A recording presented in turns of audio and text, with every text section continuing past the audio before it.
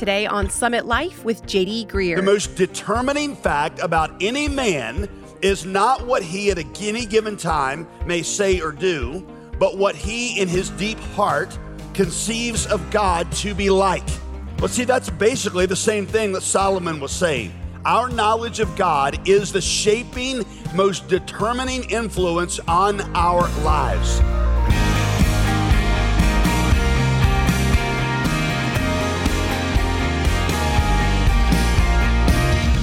Welcome back to Summit Life with pastor, author, and apologist JD Greear. As always, I'm your host, Molly Vidovich.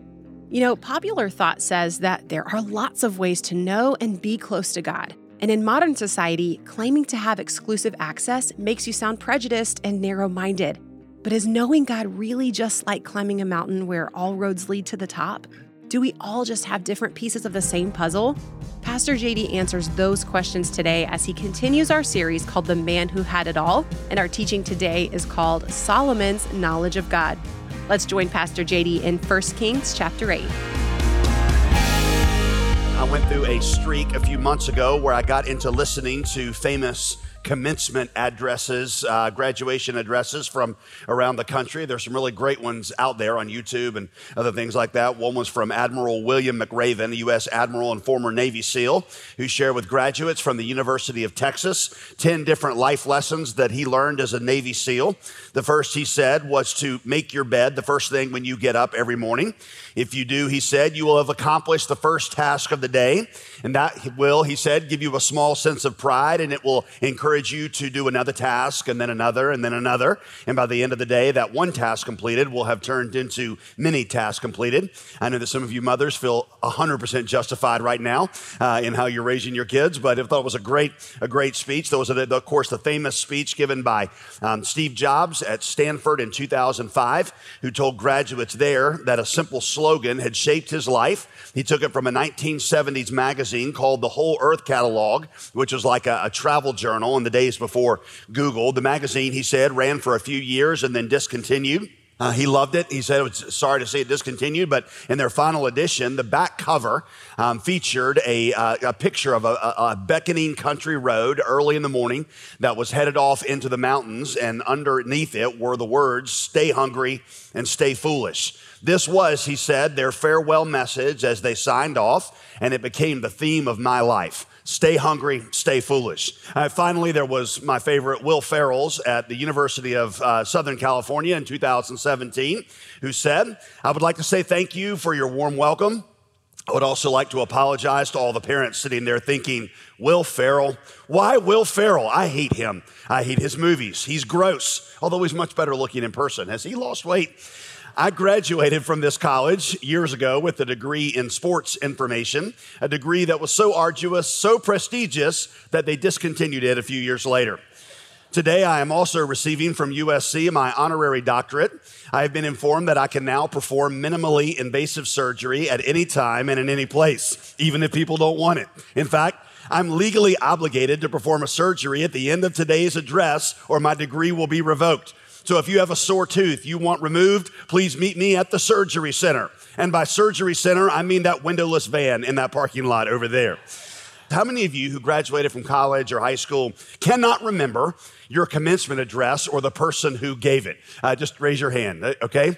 That's really discouraging for a guy who actually makes a fair number of commencement addresses. I do all that work and all that nerve-wracking thing, and you don't even remember it. But anyway, a commencement address is supposed to sum up a philosophy of life. It's supposed to lay out what you believe to be the most important or most essential principles for living.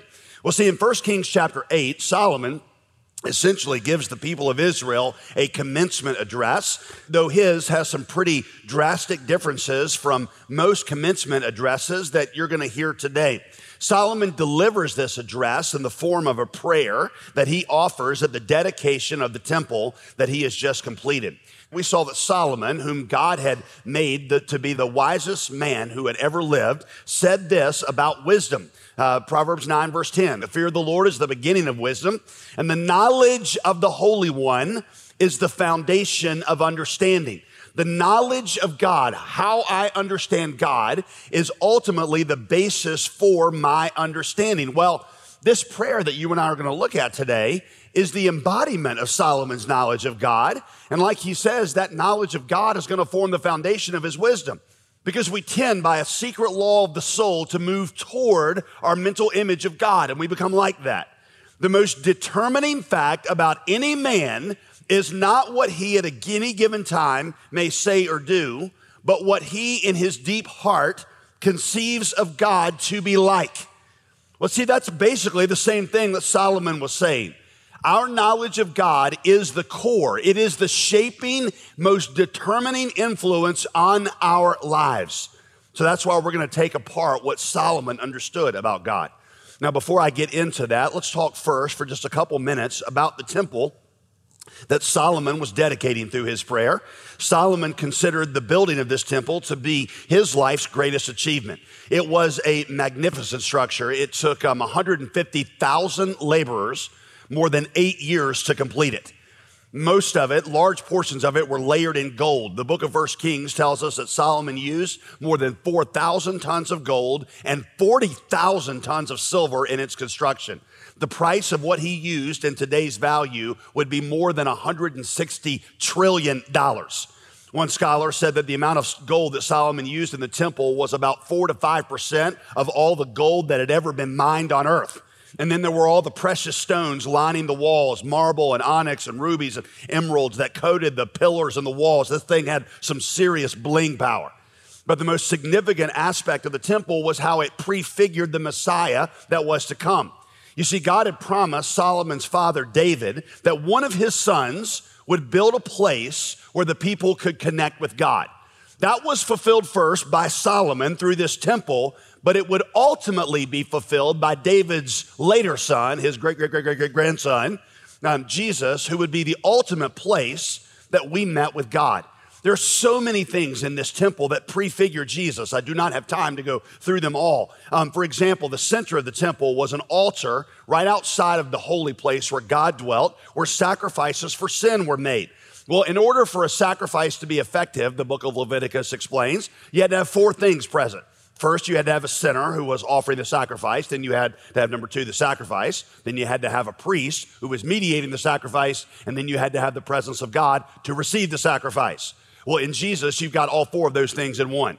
You've got Jesus who became sin for us. He was the sinner. You've got him as the sacrifice. He is the priest standing between us and God, and he's also God himself. So this whole structure points to Jesus, but in Solomon's day, in 1 Kings 8, Jesus is still about 1,000 years away. And so for now, what the people have is this beautiful structure that symbolizes Jesus. In 1 Kings chapter 8, they bring the Ark of the Covenant into the temple. 1 Kings chapter 8, verse 10, and the cloud filled the temple of the Lord, and the priests could not perform their service because of the cloud, for the glory of the Lord filled his temple. Now, watch this. Then Solomon said, the Lord said that he would dwell in total darkness. Total darkness means that God is undiscoverable. He is unknowable. He is unfindable. He's just in total darkness. We can't get to him. But watch this. I have indeed built an exalted temple for you, a place for your dwelling forever. Notice the contrast. This brings up the first component of Solomon's knowledge of God. You've got the fact that God dwells in darkness, which means he's inaccessible. Yet, Solomon says, here's a temple that God has made himself knowable to us. Number 1, Solomon knew. Solomon knew about God. This is your first thing that comprised his knowledge of God. Solomon knew that God was a mysterious yet accessible God. He was a mysterious yet accessible God. God was incomprehensible in one sense, dwelling in total darkness, but approachable in another through the temple that he had built. Because he is incomprehensible, we should give up any hopes of just figuring out God with our minds. That's what that means. If we are going to know God, we have to do it through the way and in the place that he has revealed himself.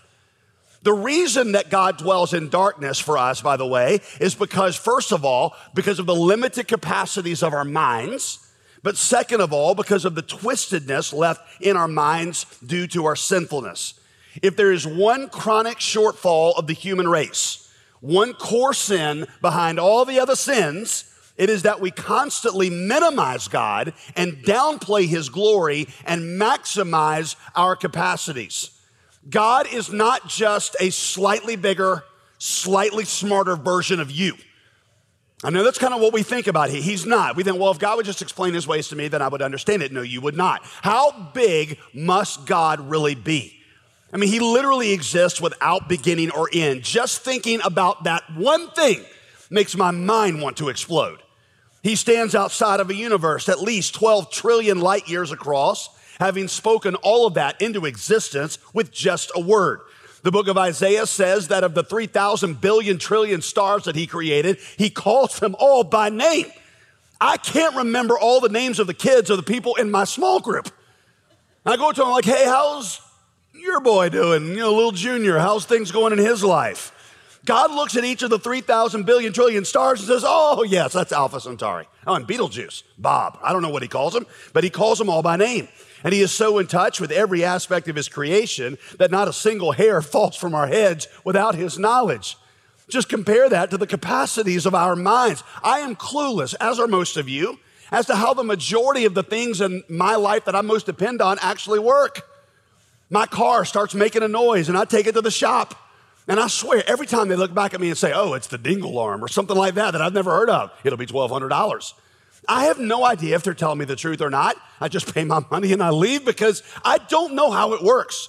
Is it wise for somebody with capacities as limited as ours to expect to comprehend everything about God or to subject him to the bar of our understanding?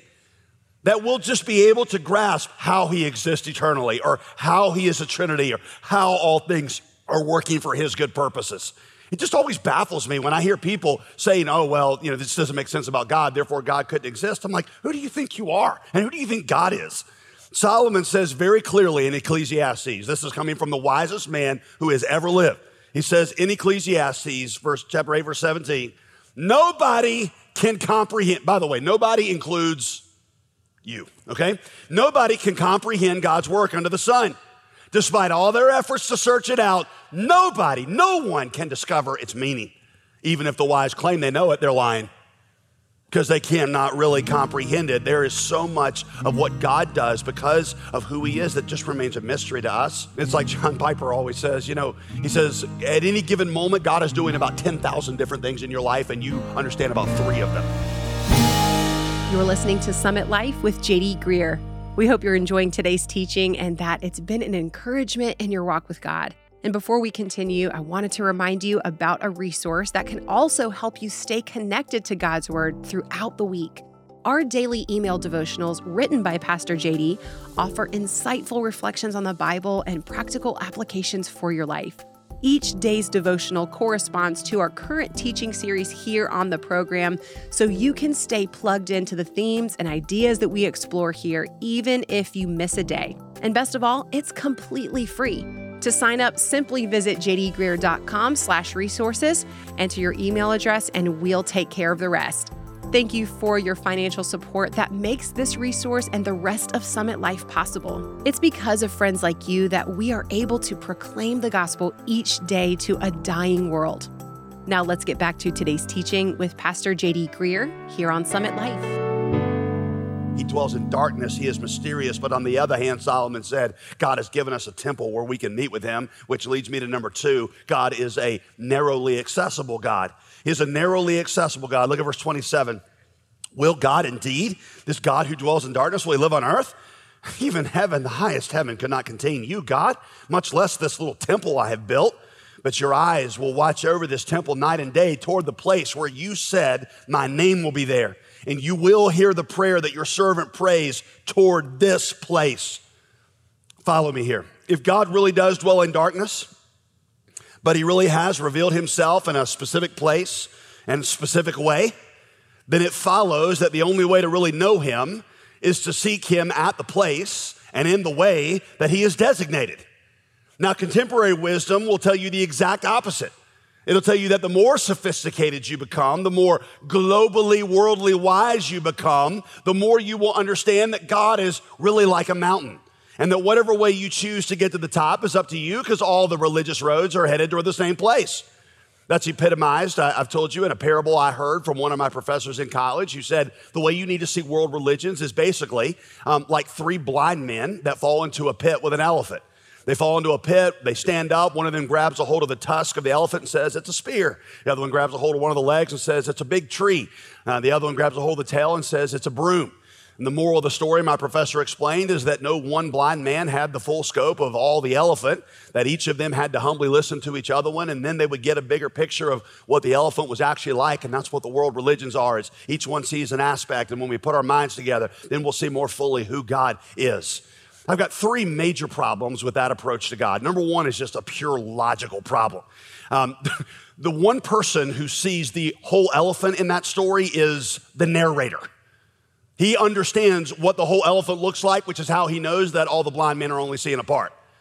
In other words, he is claiming for himself the very thing he denies to everybody else, and that's not fair. Number two problem I have is all the world religions are not saying complimentary things about God. For example, some of them will say that when you die, you either go to heaven or hell. Others will say that when you die, you are reincarnated. Some of them will say that when you die, you just dissolve into nothing at all. Even a child can see that you cannot possibly do all those things at once, even if you put a bumper sticker on the back of your car that says coexist. That's not bigotry, it's just simple logic. The main reason that I got a problem with the God like a mountain approach is who else would you approach that way if you were in trouble? I mean, if you're having a heart attack and you head down to Walmart, because you say, I love Walmart. I love their low prices. I love the fact that nobody bothers me when I'm in Walmart. There's no pesky helpers in the aisles actually trying to help me find whatever I'm looking for. I just love Walmart, right? You might be genuinely sincere in your preferences, but you're going to die because Walmart doesn't carry heart specialist on aisle 13. At least last time I went to Walmart, they didn't carry out, heart specialist. You can get a lot at Walmart, right? A Big Mac, an eye exam, a haircut, a tire rotation, a bathing suit you will immediately regret, right? But heart surgery, probably not your best bet. The cardiologist says, I can help you. I can help you, but you get my help if you come to my place where it's got my name on the door and my healing instruments on the inside. God says, I put my name and my power at that place. If you want my help, you got to seek it there. I was talking to a girl one time on a plane about these very things. She was from Harvard, and I just graduated from Campbell, so I could tell she was a little intimidated. So I was trying to make it real simple for her. But she pulled this out. She's like, well, God's like a mountain, and a spiritual mountain, and whatever way you choose to get to the top is up to you, just whatever way you prefer. And I asked her, I said, well, what if the pilot of this airplane approached the runway the same way you do God? She said, well, what do you mean? I said, well, say he says, I'm an open-minded pilot. So I choose to land this plane whenever and wherever and however I prefer. And right now, I prefer Cameron Village in downtown Raleigh. She said, I don't think that analogy is the same. I said, it is. And your inability to perceive that is why you couldn't get into Campbell and you had to settle for Harvard. Now, I'm kidding, of course, about the last thing. I didn't say that to her. But if God is real, listen, if God is real, if he's a real person and he's not just a projection of our imaginations, and he's really chosen to place his power and healing in one place, then it follows that if we want to know him, we got to seek him in the place that he has appointed. When the apostles made the claim that salvation was found only in Jesus, they tied it to, first of all, Jesus' ability to make the lame walk, and secondly, to his ability to rise from the dead. And they said a lame person needs actual healing power to walk, not just sincere feelings. And a dead person needs actual life, not just a sincere desire to be alive. Just as Jesus had the power for both of those things, so he alone has the power of salvation. So there is salvation found in nobody else, they said, Acts 4:12. There is no other name under heaven given among men by which we must be saved. If you want to come to God, you got to come through Jesus. If you want access to God, you got to seek it in the place and the manner and the way that he is designated. And Jesus said, that's through me. Solomon said, you put your name here, so I'll seek you here. And that made him wise. Now, I realize that will make you a fool to the world, but it makes you wise toward God. If you are wise, you'll seek God in the place and the way he's designated. Let me give one application for you who are already Christians here. The place that God has put his name and his power of his spirit is his church. That means if you're going to experience the blessing of God, you've got to be committed to the church. You cannot have a casual relationship to the church and rich access to the blessing of God. You got to seek him in the place that he's designated. Number 3, Solomon knew about God, that God was a promise-keeping God. God was a promise-keeping God. Solomon is going to utter a phrase first in verse 15 that he's going to repeat all throughout this prayer, and that phrase is, God has fulfilled his promise by his power. He's going to repeat that same phrase again in verse 20, verse 24, verse 25, verse 26, and then he's going to end his prayer by saying in verse 56, blessed be the Lord. He's given rest to his people according to all that he has said. Not one of the good promises that God made through his servant Moses, not one of them has failed. A couple of weeks ago, if you were here, I gave you a hard time because some of you repeat the name of God over and over and over again in your prayer. Thank you, God, for this, and God, I just want your help, God, and God, like, stop it. Right? Well, Solomon actually did that kind of repetition, but with the promises of God in this prayer. You just go read this prayer and you find like every third phrase, he's like you said, like you said, like you said, like you said, like you said, like you said. He could not pray anything without tying it back to a promise that God had made, and Solomon ordered his life around the assumption that the promises of God were true and that God would fulfill every one of them. Write this down. Wisdom means aligning your life around the promises of God. Wisdom means aligning your life around the promises of God. It means you live in a way that if the promises of God aren't true, you would be a fool. It's not that when you become a Christian that you just become more moral and a nicer person. To really follow Jesus means that you begin to live in various areas that if the promise of God is not true, then you are wasting your life. Can you point to areas of your life, not where you're moral and nice, but the areas where you say, if the promise of God is not true, then I'm a fool for living this way. I started thinking this week about a number of promises that I've been trying now for about 2 decades to build my life around. Here's one, Hebrews 9:27. It is appointed unto man once to die, and after that, the judgment. I often tell you guys, I do not do everything right in the Christian life. I get a lot of things wrong. But I will tell you that just about every single day, I think I could say every single day, I have the thought that I am going to give an account to God. And at that point, the only thing that matters in my life is what God thinks about what I've done and how I've lived. That promise shapes my life. You may not be very smart in life, but simply thinking that way will make you wise. Psalm 90, verse 12, Lord, teach me to number my days because then I'll apply my heart to learn wisdom. That's one promise. Here's a second one that I've built my life on for the last 20 years. Honor the Lord with your wealth, with the first fruits of all your crops. In other words, of everything God gives to you, in your treasures, your money, your talent, your time, everything, give the first and the best of it back to God. Put him first. Then your barns will be filled to overflowing and your vats will brim over with new wine. I'm telling you, for 20 years, I've banked my life on that being true. God, you're gonna get the first and the best, whether I can afford it or not, because I believe if I honor you, then you'll take care of me. Do you believe in God's goodness? No good thing will he withhold from those who ask. You're listening to a series on the wisdom of Solomon called The Man Who Had It All with Pastor J.D. Greear and Summit Life. If you missed any of the previous messages, or if you'd like a copy of the transcripts, you can find them free of charge at jdgreear.com. Today, I want to once again send a special thank you to our gospel partners, our group of generous monthly financial supporters. Gospel partners really are the foundation of this ministry, and without their support, none of the gospel work we do around the world would be possible. To thank them and all of our other supporters each month, we send an exclusive resource that we've created or curated specifically to help them mature in their walk with God, but also to help them grow as disciple-making disciples. This month, we are excited to offer Goodness in the Middle, an 8-part study through Psalm 23 that expands on the teaching that Pastor JD did a couple of weeks ago. You can get a hold of your copy of this study with your gift of $35 or more.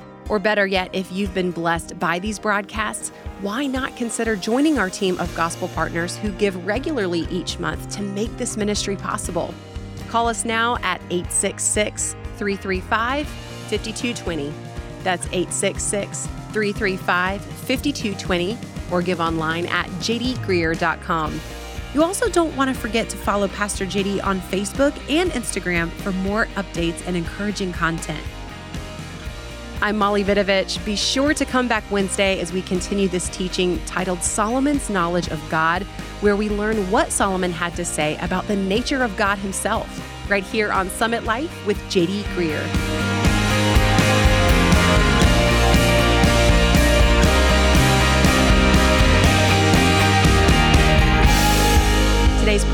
produced and sponsored by J.D. Greear Ministries.